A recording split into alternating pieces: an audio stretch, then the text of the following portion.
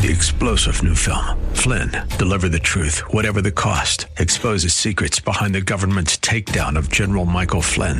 Flynn knew what the intel world had been up to. He ordered the first audit of the use of contractors. This set off alarm bells. He told the truth. He was the most dangerous person for Donald Trump to hire. They had to get rid of Flynn.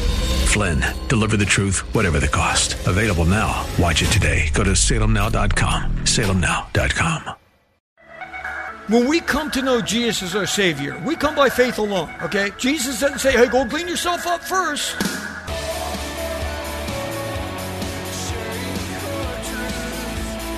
Welcome to Core Truth Radio, a radio ministry of Core Church Los Angeles with pastor and Bible teacher Steve Wilburn. Pastor Steve will be teaching us God's truth right from the Bible with lessons that we may not want to hear, but we need to hear. Let's jump right in today's study.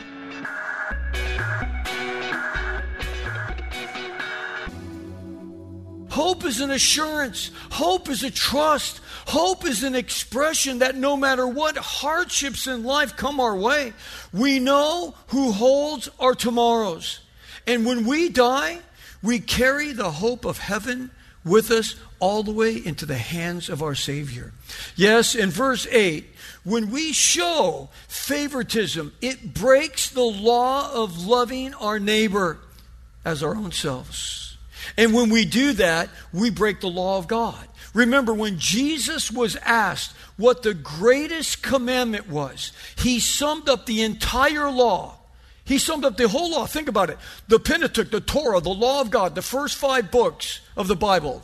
You know, Genesis, Exodus, Leviticus, Numbers, Deuteronomy. The Torah, it holds together 613 of the laws. So we think of the law of God as the 10 commandments. Well, that's 10 of the 613 laws. There's 613 laws. But he says, I'm going to sum it all up for you. Here it is. Matthew 22:37, Jesus said, you shall love the Lord your God with all of your heart, with all of your soul, and with all of your mind. This is the great and the foremost commandment. He says, love God with everything you have. And the second is like it. You shall love your neighbor as yourself. With these 2 commandments rests the entire law.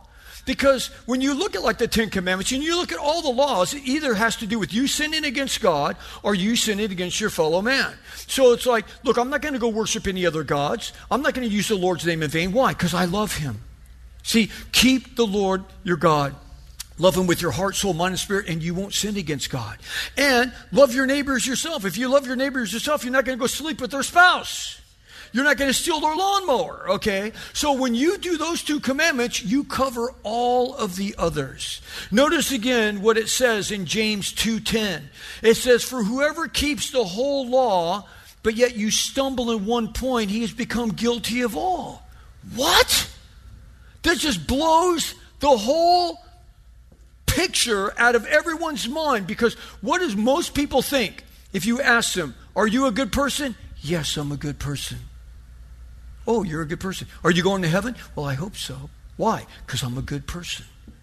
But the Bible says what? If you keep the whole law, so forget the 10 commandments, go back to the 613 laws that are recorded in the Bible. It's like if you kept 612 of them, but you missed 613, you're going to hell. It's like, what? How could you keep 612 of the laws? But no, he says if you break one, you've broken them all. How does that make any sense? I thought the good outweighed the bad. But it's like, think about it. If you're in your new Porsche and you're going 120 miles an hour down to 10, and you get pulled over, oh, you broke the law. You're speeding. But if you're going 66 miles an hour down to 10, you still broke the law. Now, the chances of you getting pulled over going 66 is pretty slim. Now, you getting run off the road because everyone else is going 80. Now, that's a high chance, okay? But the point is, it's like you break the law at 66 miles an hour. So what the Bible is saying to you is, it's like once you break the law, you're a transgressor of the law. No transgressor goes to heaven. So some people are good people, right? I mean, they're just, they try to do everything right, but they're still transgressors of the law. So maybe it's just a little boo-boo. It's not that big. You're a transgressor of the law. And then there's people like me, I came to Christ, I'm like, I just had, telephone books where the stuff done wrong. It doesn't matter. Once you're a transgressor, you're a transgressor.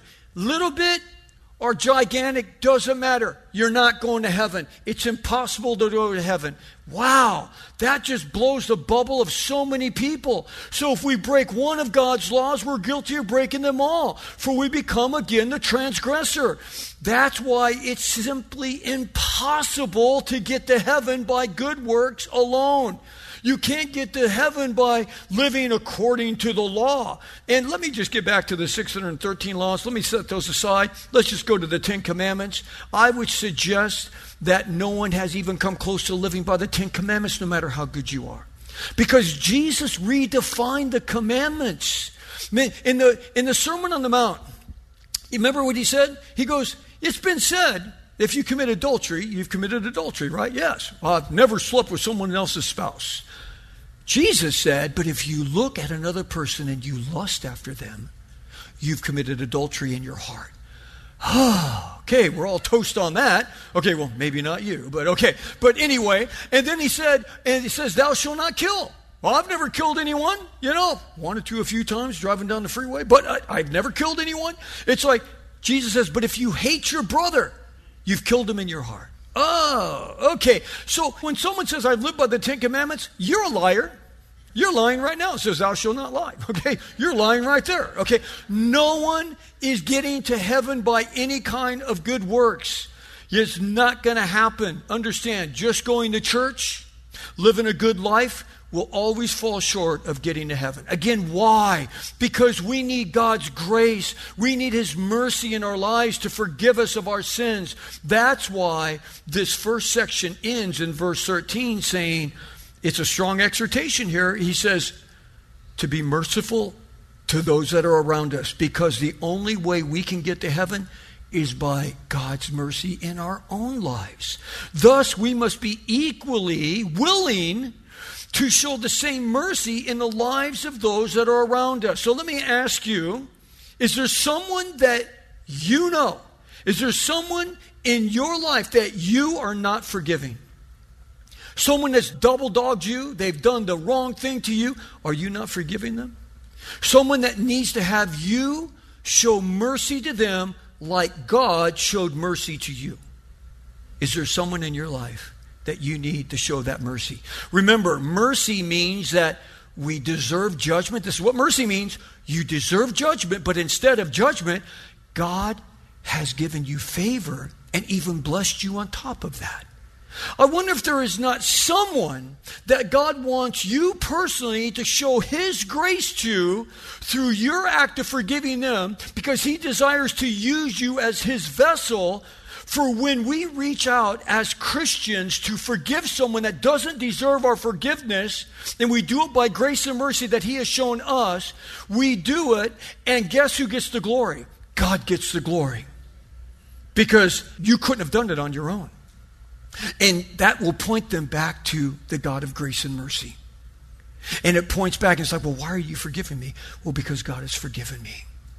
See, and that person might come to know Christ. This person has caused you harm. This person has caused you no good. It might allow them to open up their eyes to see the grace of God through you. Now, they might not, and it's like, yeah, well, whatever. Okay, but God still wanted them to see that mercy.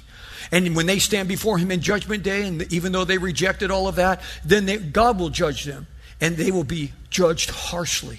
God says, it's better for a person to have a millstone around their neck and thrown into the ocean than to come against one of my little ones. So if they don't repent, then it's not going to be good for them. But let God have the judgment, not you. But that person might just come. They might come to know the same God that you know because of that grace that they see in your life. And they can have a fresh start. They can have a second chance and really know what God is really about. Because why? You exhibited. You didn't just talk about it. You exhibited what your faith is. You lived it out. They could tangibly see. Instead of you just saying, I'm a Christian, I'm a Christian, I'm a Christian. They saw that you were a Christian. Let's pick up and read here in verse 14. What use is it, my brethren, if a man says he has faith, I'm a Christian, but he has no works? Like you can't see it, you hear it because he's always telling you. Can that faith save him? That's a good question. Faith without works, can that faith save him? Verse 15, if a brother or sister is without clothing, in need of daily food, and one of you says to them, go in peace, be warmed and filled, and yet you do not give them what is necessary for their body, what use is that? Even so, faith, if it has no works, is dead, being by itself. But someone may well say, well, you have faith, and I have works. Show me your faith without the works, and I will show you my faith by my works. You believe that God is one? That's wonderful. But so does the demons. They also believe, and they shudder. Satan believes that Jesus is God too. But are you willing to recognize, you foolish fellow, that faith without works is useless? Wow. Notice when comparing faith that has no works to a faith that is full of works, the faith without works is simply worthless. Worthless. He says at the beginning of verse 14 and at the end of verse 16, what use or profit is it? Yes, the person who claims that they have faith with their mouth, but by looking at their life really has no tangible evidence of that faith. Is that really faith at all? Understand, when we come to know Jesus as our Savior, we come by faith alone, okay? Jesus doesn't say, hey, go clean yourself up first. Make sure you get all the sin out of your life. Hey, drug addict, stop taking your drugs. Alcoholic, stop drinking. What does he say? Come just as you are. Yeah, I'm all dirty right now. That's all right. Come on. Yeah, I'm filthy. I just came out of a strip club. Just come. Just come just as you are. Come just as you are. I got alcohol in my breath. I'm half drunk. I'm half wasted. I'm high. Come as you are. Come just as you are. Jesus says, don't worry about cleaning yourself. You come as you are by faith. I love that verse that's in Ephesians 2:8. He says, for by grace you have been saved through faith, and that not of yourselves. It is a gift of God, not as a result of works that no one can boast. Well, I came to know Jesus. I gave up my drugs. I gave up this, and I became a wonderful man, and da-da-da-da. No. No one's getting to heaven because of that. You come just as you are. So, yes, no works are needed when you come to know Christ. We're saved by grace. Grace is a beautiful thing. Grace means God's unmerited favor. It cannot be earned. It is unmerited. You just come. All that's required is that we simply come by faith and believe that Jesus died on the cross for our sin, that he was buried, and that he rose again from the dead. But once we come, everything changes. Once we believe, once we come to Christ, we become the sons and the daughters of God.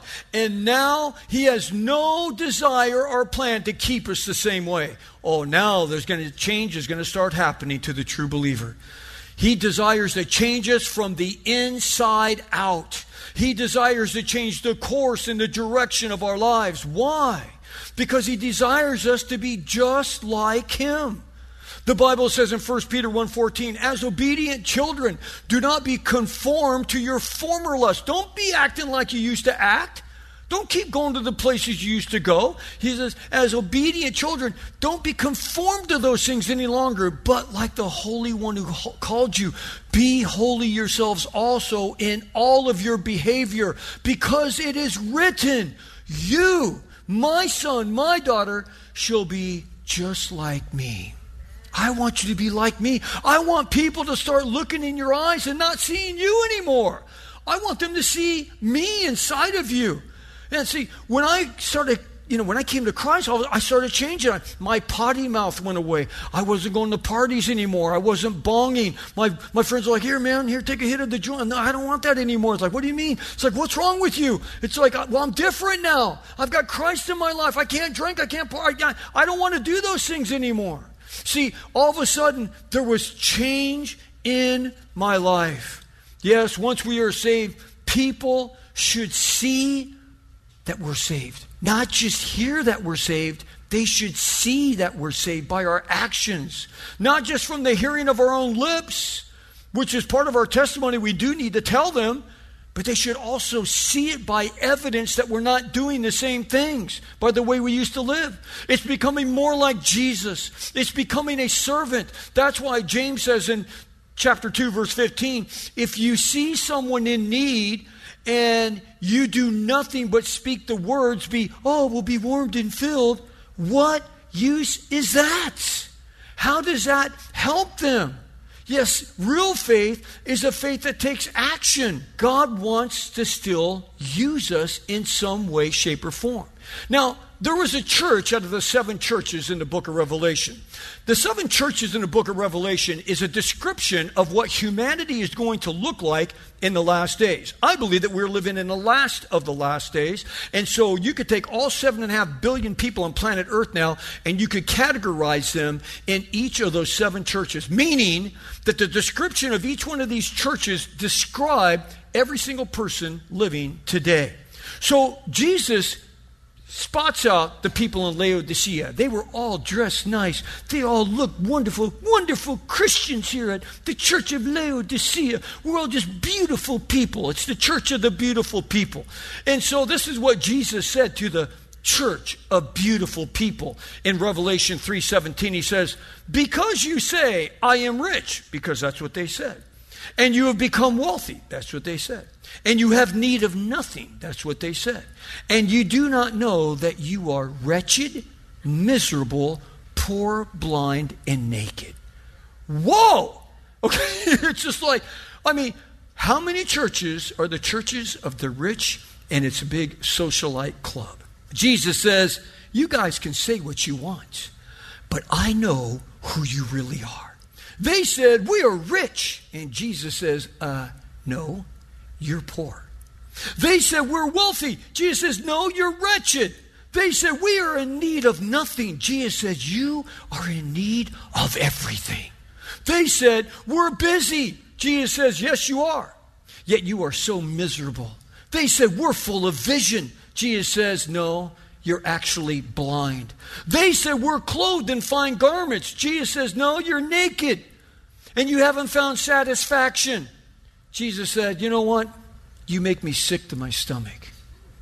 The word that he used there, I want to spew you out of my mouth. I want to vomit you. Could you imagine talking to the Lord and saying, oh yes, my life is wonderful, Lord. And he says, I feel like I want to throw up talking to you. That's exactly what he said. God had a totally different perspective on their position in life than what they had. I wonder what God's perspective would be concerning our position as Christians here today. Maybe you think, well, I'm just fine. But are you really? You might say, but I believe in God. Yet notice again, verse 19 says, the devil also believes in God, but he trembles at his presence and he knows he's going to be judged and sent to hell forever. He trembles because of that. And there is no redemption. There is no repentance for him. But James said in verse 18, you have faith. Okay, you say you have faith. All right, great. Show me your faith without any kind of works, and I'll show you my faith by simply the way I live, by my works. Yes, the reality of a true faith is better seen than heard. Did you get that? The reality of a true faith is better seen than heard. Let me ask you, if you were taken to court as a Christian, and you're going to be tried in a court of law, and we're going to bring in a jury on whether you're a Christian or not, and the jury would comprise of only your family, your friends, and your co-workers. And they came in to give testimony about your life. If that happened, would there be enough evidence to convict you of being a Christian? Which brings up our final point, examples to follow. Let's read what he says in James 2, verse 21. Was not Abraham our father justified by works when he offered up Isaac, his son, on the altar? You see that faith was working with his works, and a result of the works, faith was perfected. And the scripture was fulfilled, which says, and Abraham believed God, and it was reckoned unto him as righteousness. And he was called the friend of God. You see that a man is justified by works and not by faith alone. And in the same way, was not Rahab the harlot? She was also justified by works when she received the messengers and sent them out by another way. For just as the body without the spirit is dead, so also faith without works is dead. Wow. You know, see, the book of James, it's like, again, you got the big cut on your arm, and it's like, just pour some peroxide in there. James is like the peroxide of the Bible. And it's like, you know what? We're just going to we're going to poke into some places that you don't want to be poked. But here we have two great examples of faith. First, we have Abraham. He is the father of our faith. For Abraham was the first man who believed God. And he just simply trusted him, like, I believe what you say. And what did Abraham do that really proved hands down that he totally trusted and believed God? Well, it says in verse 21 that he offered up his son Isaac on the altar. Yes, that was a great example of faith in action by Abraham and Isaac, along with, he mentions Rahab here. Now, again, God had a plan, and he needed someone on the inside of a fortified city named Jericho. Now, you know the story. Moses helped get the people out of Egypt. They wandered in the wilderness for 40 years. Then Moses goes up and dies. So he's dead. Where's Moses? I'm sorry, he's dead. So he raises up Joshua. Joshua is going to take the people across the Jordan River, and the first mighty fortress there is Jericho. And so how are we going to get this high-walled city of Jericho? How are we going to conquer that? So God needed someone on the inside. Who did God seek after? Did he seek after the king of Jericho? No. How about some high court official? No. Was it the queen? No. How about her royal maids? No. Who did God seek after? He sought after the local prostitute named Rahab. An undeserving life that many would say was completely insignificant. A woman of complete dishonor that lived a life of disgrace. Yet in the eyes of God, you know what he saw when he looked at Rahab? He saw a woman that was lost in her sin. He saw a woman that was in need of a Savior, and he reached out to her. I wonder if there's any of you that are lost in sin. I wonder if anyone here today is in need of a Savior. Well, all of a sudden, this woman of scorn is now thrust into the center stage of God's plan. For God was going to destroy the city of Jericho. And Rahab helped the Jewish spies that came to survey the city. Rahab knew that these men were sent from God. And she helped them and she encouraged them. She hid them from her own king. She became a traitor to her own people. Her punishment would be surely death. Yet she encouraged these spies. This woman, this pagan prostitute, seemed to have more faith than the spies had. She said, listen, we've heard about you. We've been waiting for you to come here. And the mighty God that you serve, how he split the Red Sea. We've heard all the stories, how he wiped out all your enemies. And she went on to say, just hearing about you made the hearts of every man in this city melt inside. Oh, what a woman of faith she was. She believed in God simply from the testimony of hearing of God's great power. She had never seen God. Never walked into some church, yet without question she believed in God. And this woman, with little to no earthly value in other people's minds, has become a strong tower of faith in a field of fear.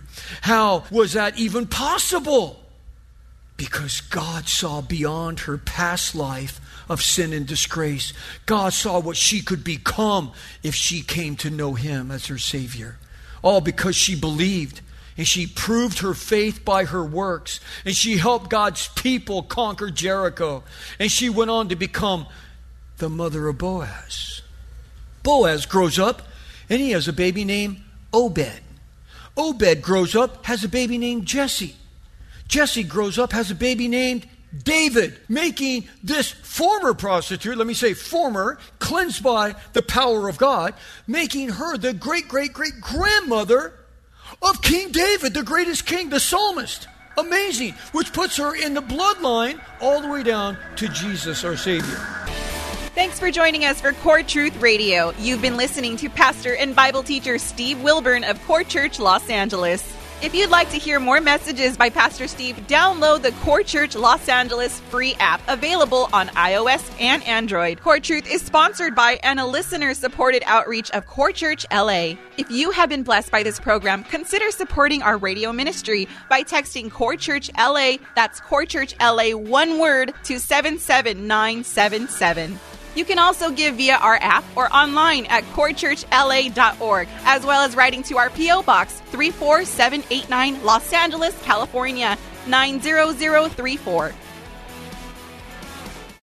Three-star General Michael J. Flynn, head of the Pentagon Intelligence Agency, knew all the government's dirty secrets. He was one of the most respected generals in the military. Flynn knew what the intel world had been up to. He understood its funding. He ordered the first audit of the use of contractors. This set off alarm bells.